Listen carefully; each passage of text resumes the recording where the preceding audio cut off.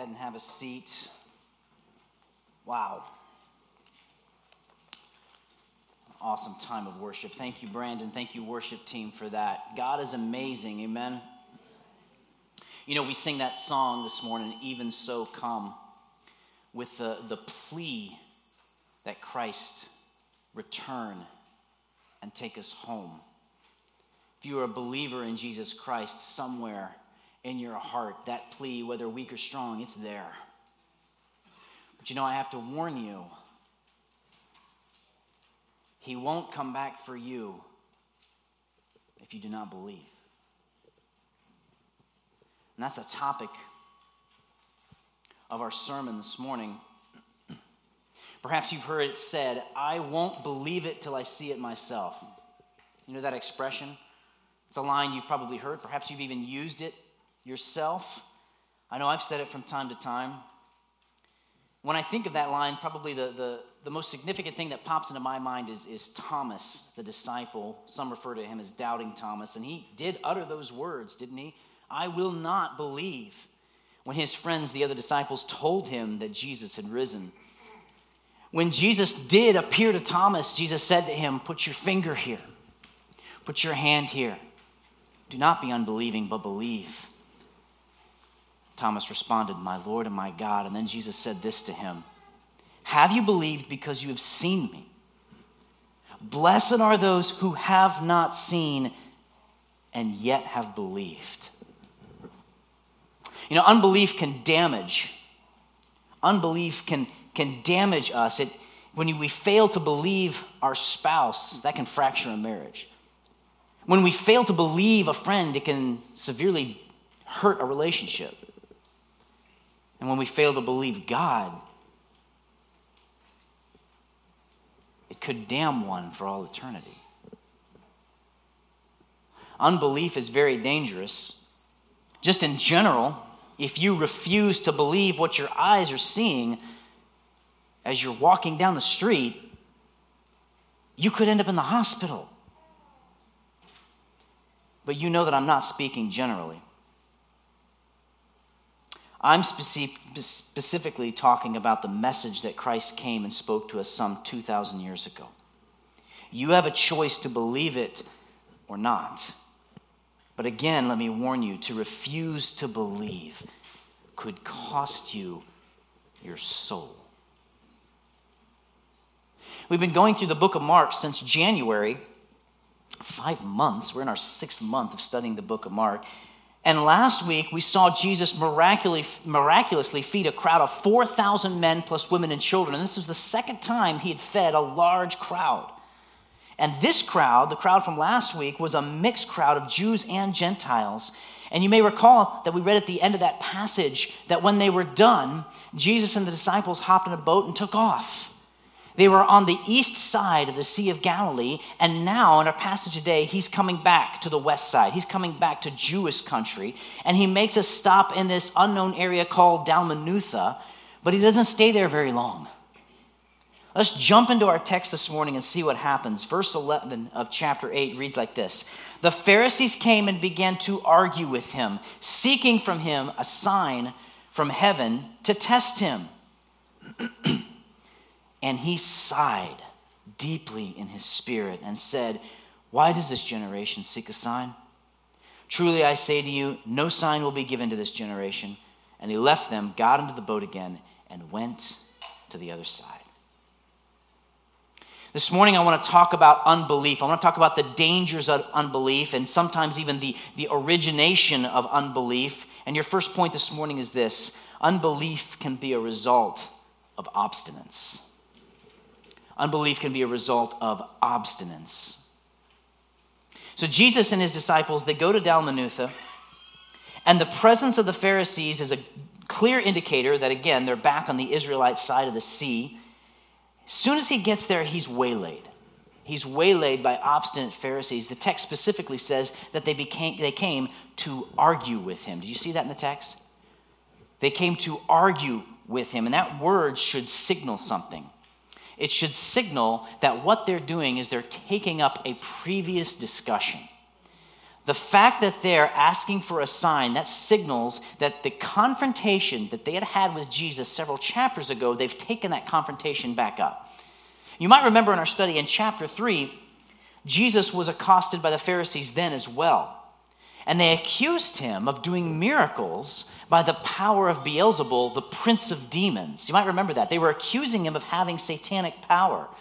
So this word in our text today for argue strongly suggests they're picking back up that accusation. And they're seeking for a sign. Now this sign, it's not what we might think. We might think, well, he's done a lot of signs, right? All through the study, he's been doing signs. He's been doing miracles. He's been doing casting out demons. But that's not actually the word that Mark uses when Jesus does those wonders. Mark uses a word such as miracle or wonder, but he hasn't ever called Jesus' miracles signs. So the idea behind the sign, and you can see it in the phrase, sign from heaven, means that what the Pharisees were wanting him to do was some great apocalyptic display that would give some kind of public, absolute proof that Yahweh is with Jesus. That's what they wanted. They wanted some sort of public, amazing display from the heavens to prove that Jesus was who he said he was. Now, it's important, you see here from the text, why are they doing this? They're doing this to test him. And I think there's two things going on there.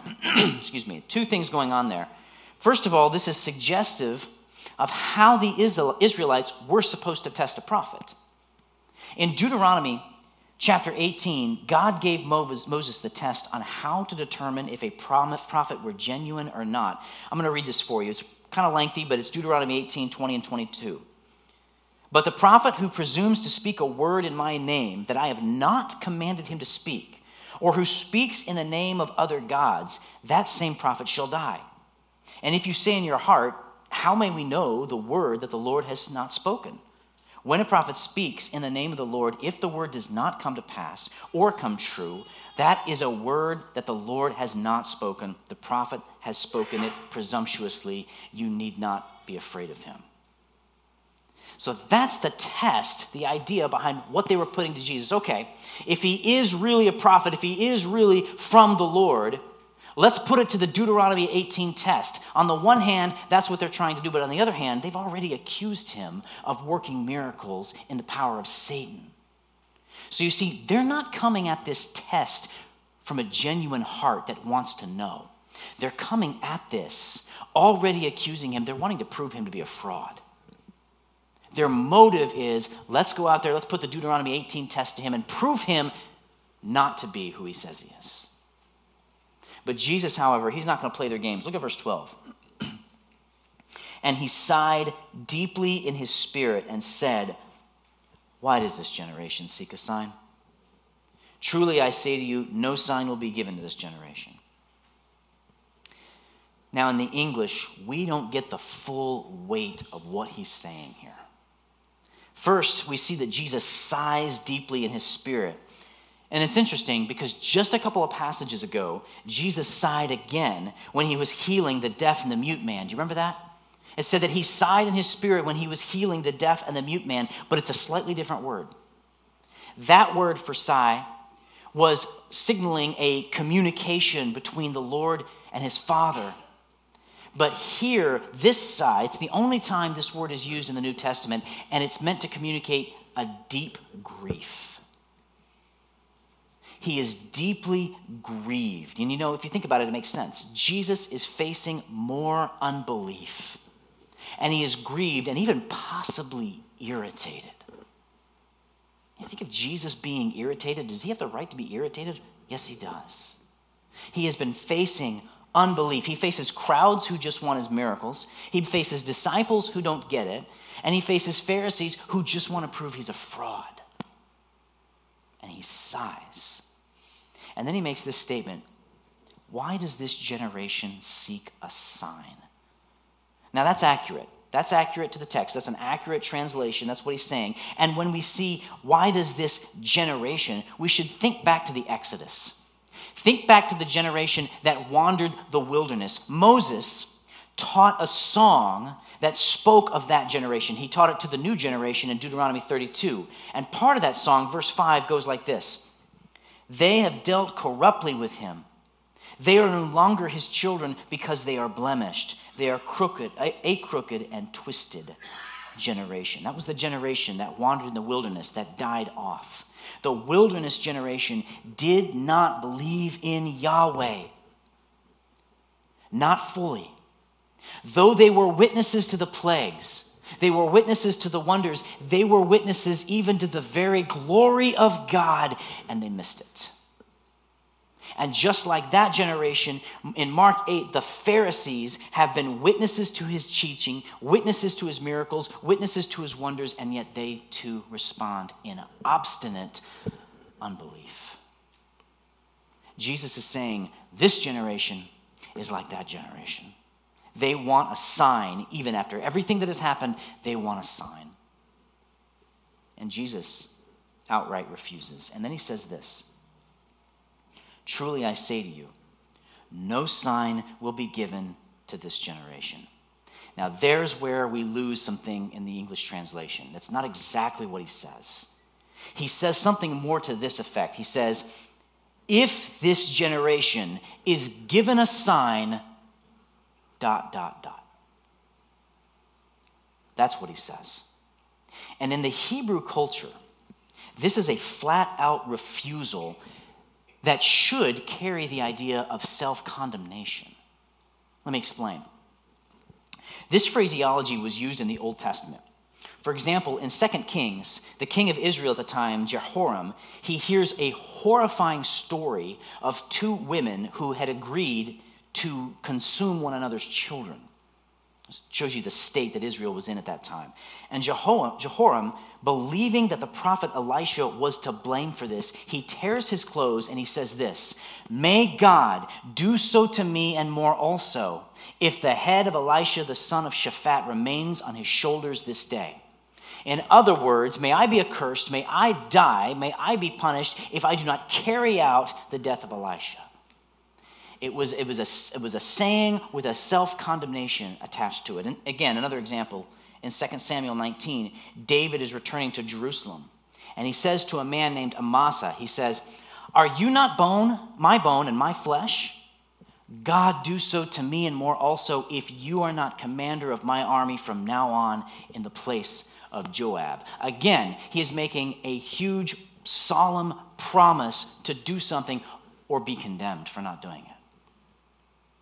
And that's the verbal formula that Jesus is using here in Mark 8. He utters just a piece of it. He says, if this generation is given a sign, ... may I be accursed. May I die. That's the implication of what Jesus is saying. In other words, he's saying so strongly, I'm not going to give you a sign. I won't have any part of that. And then Jesus punctuates his refusal by pulling a U-turn. Look at verse 13. And he left them, got into the boat again, and went to the other side. And they just hit the sea. Just like in the passage last week, they're out of there. If you think about it, it's almost comical. Jesus shows up, the Pharisees demand a sign, and Jesus says, nope, and leaves. Now, why? Why was Jesus so adamant against doing a sign? Wouldn't that prove who he was? Wouldn't that prove that he was the Messiah? Wouldn't it shock and awe them if he performed some great heavenly marvel? The Pharisees then would be forced to admit that he was the Messiah. If he did this great, amazing sign in the heavens, they would be forced to admit that he was the Messiah. And therein lies the point. That was the reason he refused to give a sign. See, wanting a sign negates faith. God wants us to respond to him in faith, not from absolute proof. God wants us to respond to him in faith. He does not want to have to prove his existence or his authority to us. Now, there is incredible evidence to support the reliability of the Bible. There is. There is incredible evidence to support the death and the resurrection of Jesus. And you've heard me refer to it, and I'll continue to refer to it. But there is no absolute proof of Christianity. Did you know that? There is no absolute 100% proof of Christianity. But that's true of any worldview. There is no absolute proof of any worldview. You know, we take in data, we research, we come to conclusions. That's what an atheist does. There's no absolute proof for atheism. That's what an agnostic does. There's no absolute proof for agnosticism. And that's what Christians do. And before you freak out, let me assure you again, there is staggering evidence to support what we believe. Staggering evidence that outweighs other religious beliefs. But again, God doesn't give us overwhelming 100% absolute proof because he wants us to respond in faith. He wants us to respond to his word. And honestly, that should be all the evidence that we need. When Jesus told the parable of the rich man and Lazarus in Luke 18, the rich man was burning in Hades. And he sees Abraham and Lazarus far off. They're unreachable. And he says to Abraham, the rich man says this, he says, "Send Lazarus to warn my brothers of this place." And Abraham responds, "They have Moses and the prophets. Let them hear them." But the rich man objects and he insists, if they will see someone come back from the dead, then they'll believe. And then Abraham says this, "If they do not hear Moses and the prophets, neither will they be convinced if someone comes back from the dead." The word is enough. His word is enough. The commentator William Lane, he writes on Mark chapter 8, and he says this, "The call for a sign is a denial of the summons to radical faith, which is integral to the gospel. Jesus rejects the way of signs as fundamentally wrong because it precluded personal decision in response to the word of revelation." That's why he denied them a sign. He had given them enough evidence to point to who he was, and they refused to believe. Do you want a sign? Look to the word. This book is a miracle. It is the very word of God. Now that's a sign. That's a wonder. God has etched his own words into the fabric of fallen time and space for the sole purpose of granting us an opportunity to believe in the gospel, even after we rebelled. Now that's marvelous. That's gracious. That's incredible. And that's our God. He wants you to come to him by faith. So don't obstinately demand a sign from God for his existence or to authenticate his authority. To ask for a sign from God concerning the authentication of his authority reduces the necessity for faith. And that's like a spouse saying to their mate, "I love you, I trust you," but then hiring a private investigator to keep watch and make sure they're faithful. That damages the relationship. There's no trust. There's no real trust or real love.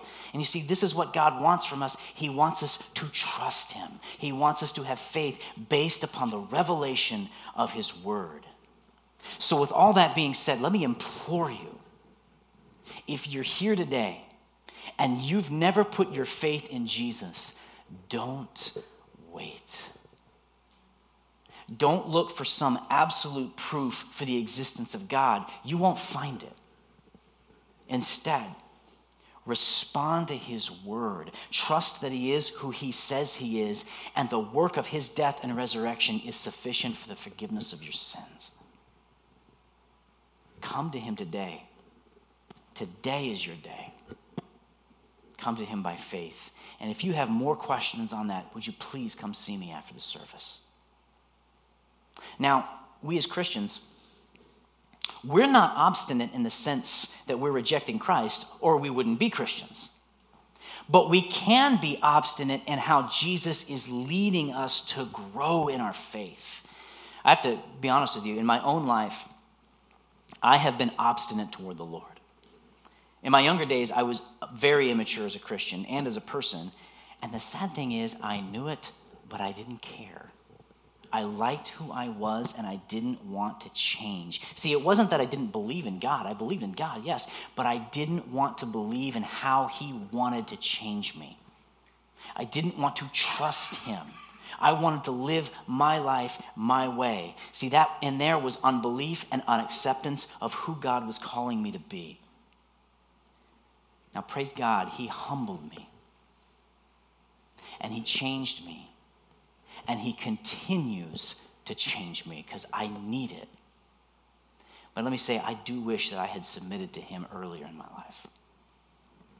An obstinate refusal to believe or accept what God is doing in your life will only result in damaging your own spiritual growth. Do you remember Samson? Book of Judges, chapters 13 through 16, Samson obstinately refused to follow the path God had laid out for him. And you want to know the crazy thing? God used him anyway. Samson could have avoided much of the pain in his life if he'd only submitted to God. And see, that's the danger of unbelief. It can result from obstinance, which leads to unnecessary pain. Obstinance. The second danger we see from our text is this. Unbelief can be infectious. Unbelief can be infectious. Verse 14. Now they had forgotten to bring bread, and they only had one loaf with them in the boat. And he cautioned them, saying, "Watch out, beware of the leaven of the Pharisees and the leaven of Herod." So they leave the shores of Dalmanutha, and the scene shifts to the boat. Now they're in the boat with Jesus, and the disciples are distracted by not having bread. Or actually, some commentators suggest that maybe Mark's reference to them only having one loaf was really a metaphor for having Jesus in the boat. I could go either way on that. Whether that's the case, we're not sure. But needless to say, the disciples are distracted. They're distracted in this passage. It seems like somebody forgot to grab a basket of leftovers after the feeding of the 4,000, which honestly wasn't all that surprising because you may remember at the end of that text, it gives us the impression they just up and left. Now, Jesus here, I can't help but think that he's possibly contemplating what's just happened with the Pharisees. He's mulling that over. So he turns to his disciples and he takes this and tries to make it into a teaching moment. He says, "Watch out. Beware of the leaven of the Pharisees and the leaven of Herod." Now let's just look at the statement. What's he saying? He uses this term leaven. And we might think of the instant yeast we have in our freezers back at home. But it's not the same thing. Leaven was a little bit of the previous week's lump of dough. And what they would do is they would take that previous week, they would take that leaven, and they would add juices to it for fermentation, and then they would add that into the new lump of dough, and that natural process would make the dough rise. Think of sourdough. Same idea there. If they left the leaven out, the bread would be flat, which they did sometimes, and they used that often ceremoniously. You've probably come across passages in the Old Testament that refers to unleavened bread. Now, Jesus uses the word leaven here as an image. He uses it as a metaphor for unbelief. The word leaven was often used this way. See, it wasn't that leaven was bad. That's not what we're getting at. But it was used as a word picture for unbelief. Even in secular circles, they would use that word leaven to talk about corruption or talk about unbelief. Why?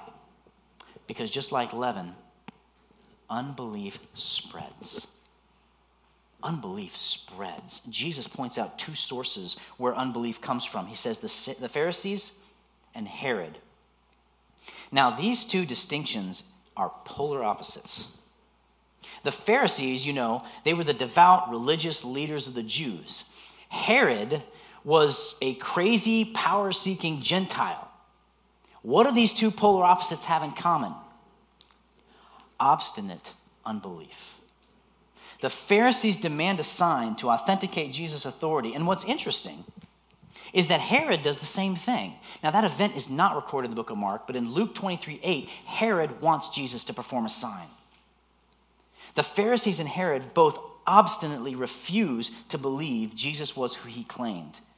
And they also felt threatened by his influence. And as a result, the two opposing parties actually had something in common. They both refused to believe Jesus was the Messiah. And, interestingly enough, both parties played a part in Jesus' crucifixion. Unbelief can be infectious. It can spread like a disease. You know, this process of using leaven or a bit of the old dough to cause the new dough to rise was kind of a tricky process. If the old dough was not preserved correctly, it could grow harmful bacteria, and then when it was used, would contaminate the new dough and poison the whole loaf of bread. Leaven spreads, and that's why Jesus uses it here as a metaphor for unbelief, because unbelief can spread. Jesus' warning here is this: don't be tainted by unbelief. He's not talking about bread, you know that. He's talking about the obstinate disbelief of the Pharisees. He's warning the disciples, don't be infected by the leaven of the Pharisees. Don't let their unbelief influence you. Now, is that a problem in our day? You better believe it. I was reading an article from the Gospel Coalition, and it talked about the one-time strong Church of Scotland. The article writes, in 1909, the doctrine was so solid that few, if any, churches split over it. Later, the article explains, these were also the days when pastors and theologians began suggesting a new way to view the Bible. And this new way included such ideas as, well, is the Bible 100% trustworthy? Did the creation story actually happen? There were some who suggested Noah's flood probably didn't really happen. And neither did Jonah. And on it went, questioning the validity of the Bible. And that kind of thinking made its way into the Scottish church and severely damaged the flock. There's a statistic that says in 60 years, that's not really a long time, in 60 years, the Church of Scotland plummeted from 1.3 million to 300,000 members. Why? Unbelief. Unbelief crept in, slowly but corruptingly. In our day, churches are under pressure to deny what the Bible says about creation, parenting, sexuality, gender issues, and most importantly, the core belief that Jesus is the only way, the truth, and the life. Everyday Christians, and you probably have felt this, are under the pressure in the workplace and in their neighborhoods. They are under pressure to ignore their Christian beliefs and instead embrace tolerance or whatever the current cultural push is. We are bombarded with temptations to compromise what we believe. And if we have cracks in our theology, then they're going to spread. Cracks may even seem harmless at first. Compromising this belief over here might seem harmless at first, but it can cause our faith to crumble. Let me use a different analogy. Don't let snakes in your garden. Don't let snakes in your garden. Guard yourself against the lies of our society. You know, sometimes at home, when we're watching a movie and some false religious belief is introduced in the film, sometimes I'll stop and we'll have a family discussion. And the kids love that. Maybe not so much. But you know, there's a purpose to it. I want to point out how the enemy can creep in, how he can dress up a false idea and make it look so good. And before we realize it, we're believing his lies. What's the alternative? How do we combat the lies of the enemy? How do we combat this unbelief that so quickly and easily spreads? We combat the lies quite simply with the truth. Combat the lies with the truth.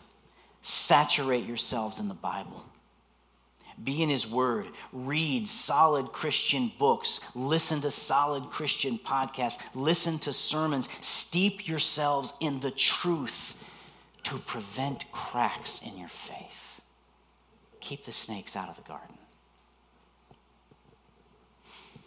Jesus makes this statement, watch out for the leaven.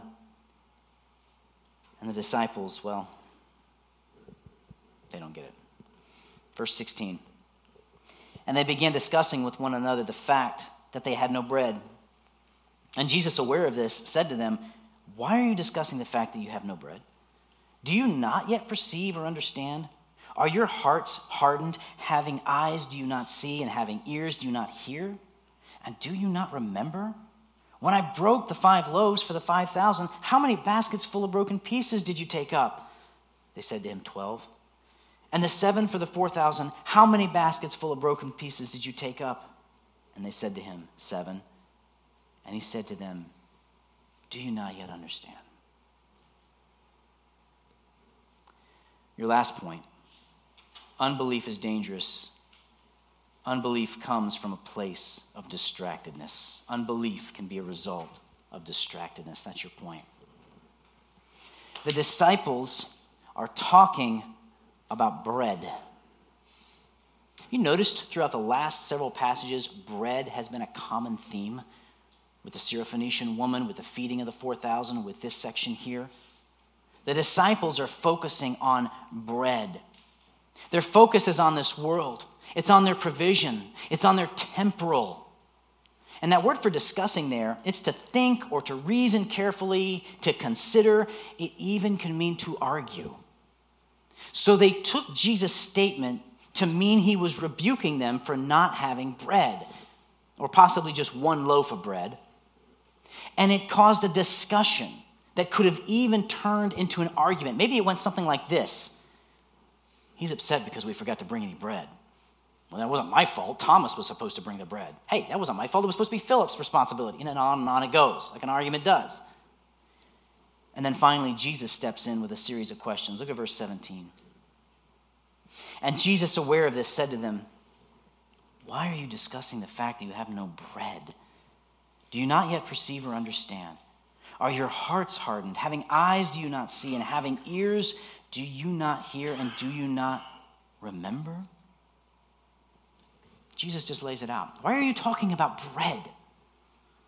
Jesus was trying to use what had happened on the shore as a teaching moment, and they missed it. They're stuck in the literal. They're stuck in the mundane things of life. He's not talking about bread. He asks, do you not yet perceive or understand? It almost sounds like he's exasperated, which he very well could be at this point. He's dealt with the unbelief on the shore with the Pharisees, and now he's dealing with unbelief here in his own disciples. He asks this question, are your hearts hardened? And that should take us back to chapter 6, when they did not understand after the first feeding, the feeding of the 5,000. But not only that, we've seen that phrase, hearts hardened, come up several times. So let's just define it. Let's get our minds around it. What does it mean? What is a hard-heartedness? Here's a simple definition. It's a persistent refusal to believe in God and his purposes. It's a persistent refusal to believe in God and his purposes. The disciples are hard-hearted. They are dull of understanding. They haven't grasped what's going on, or they haven't grasped who they've been with. Jesus then says something that recalls Old Testament scripture. He says, having eyes do you not see, and having ears do you not hear. Those very ideas are recorded in Jeremiah 5:21. When Jeremiah is pronouncing against Israel, he says this, hear this, O foolish and senseless people, who have eyes but see not, who have ears but hear not. Jesus actually says these same ideas just a few chapters ago in Mark chapter 4. And then he's quoting Isaiah, but he was talking to the disciples about why he spoke to the crowd in parables, and he says, that they may indeed see but not perceive, and may indeed hear but not understand. Now, in that passage, we were contrasting the crowd with the disciples. The disciples were on the inside. They were hearing the truth from Jesus. The crowds, too, were also hearing it, but not understanding. So we get here back to Mark 8, and what Jesus is effectively saying is, you're dangerously close to being on the outside. You see but don't perceive. You hear but don't understand. You are dangerously close to being on the outside. And yet, they're still on the inside. Because Jesus is still content and loving enough to teach them. And that's the difference between those on the outside and those on the inside. Jesus wouldn't even bother with the Pharisees, but he's patient and instructive even when they don't get it. And then he lays it out even clearer, verse 19. When I broke the 5 loaves for the 5,000, how many baskets full of broken pieces did you take up? Now, in the crazy imagination of Ryan Jackson, I visualize the disciples at this point looking kind of sheepish and mumbling, 12. And the 7 for the 4,000, how many baskets full of broken pieces did you take up? 7. Do you not yet understand? I think there's a couple things going on here. First, Jesus is reminding them of his ability to multiply food. They have a bread maker in their presence. It doesn't matter if they have bread or not. They've got Jesus. He can make bread from anything, and he doesn't even need 1 loaf. He could dish out food as well. Why are you worried about food when I'm here? You remember last week, I shared with you that there were some logical reasons why the disciples had forgotten about the first feeding. Do you remember that? The feeding of the 5,000, and then last week, the feeding of the 4,000. The disciples acted like they didn't even remember it. And I shared with you that it's possible that a lot of time had passed between those 2 feedings. And I shared with you that, even mature believers, we tend to forget God's provision. And I told you we really shouldn't be hard on the disciples, and I still think we shouldn't be hard on them. But come on. The feeding of the 4,000 probably happened mere hours ago, maybe a day at the most. And they've already forgotten. Why? They're distracted. I told you there were 2 things going on here. 1, Jesus was reminding them of his ability to multiply food. But 2, they've got Jesus. And that's the point. That's the point behind all the miracles. Jesus, Jehovah Jireh, is with them in the flesh. See, they're so worried about bread when the Alpha and the Omega is in their midst. Jesus is present. And that's been the whole point of all the miracles that he's done. Who needs bread when Jesus is with us? See, the disciples have become so dull with the miracles that they fail to ask the question, what do these miracles mean? They mean the Messiah has come, the one we truly need, the bread of life. God is with us. And unbelief can be a result from being distracted. It's not an outright obstinate, I refuse to believe. But it's when you're so focused on everyday things that you don't stop to consider the implication of the very presence of God. That your life is not the mundane things that we face. Consider instead that you are privileged to be his child. And in the everyday mundane things of life, he is with you. Consider the very presence of God. Jesus may not be with us here physically, standing next to us like he was with the disciples, but make no mistake, he is just as present with you today, 2,000 years later. And yet we too get just as distracted. We get so distracted with life, we miss him. We get so distracted with life, we fail to understand what he's doing in our life. And sometimes we get so distracted that we are tempted to believe he's not even here. And I get it. Life is full. Life is hard. Life is disappointing. Life is fraught with constant needs. I get it. And I also understand the irony of what I'm saying right now. I'm telling you not to be distracted, and that's rich coming from a guy with ADD.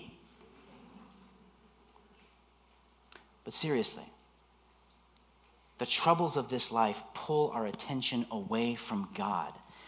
And when that happens, fear, worry, anxiety, depression, anger, suffering, all those things fill our hearts when God is not central. And those things are a result of unbelief.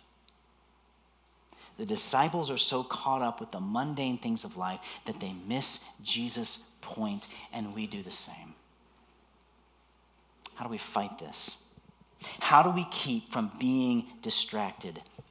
By going back to his most precious promise. What is the most precious promise that Jesus left us with? I say it all the time. It's Matthew 28. He says, "And behold, I am with you always, to the end of the age." Cling to that promise. Cling to that even in the midst of the things of life that constantly bombard you, that pull at your attention. Cling to God is with me. Now, before we move on, I want to make a distinction here, a distinction between unbelief and doubt. I don't want anyone in this room to think that their doubt is unbelief. And let me explain what I'm saying. If you're struggling with doubt, if you're wrestling with the truths of God, if you're struggling with doubting God's character because of where you are in your life, something has happened and you're struggling to fully believe what God is saying here, you're not alone. All Christians struggle with doubt at times. Let me read a quote from Tim Keller. It goes like this: "A faith without some doubts is like a human body without any antibodies in it.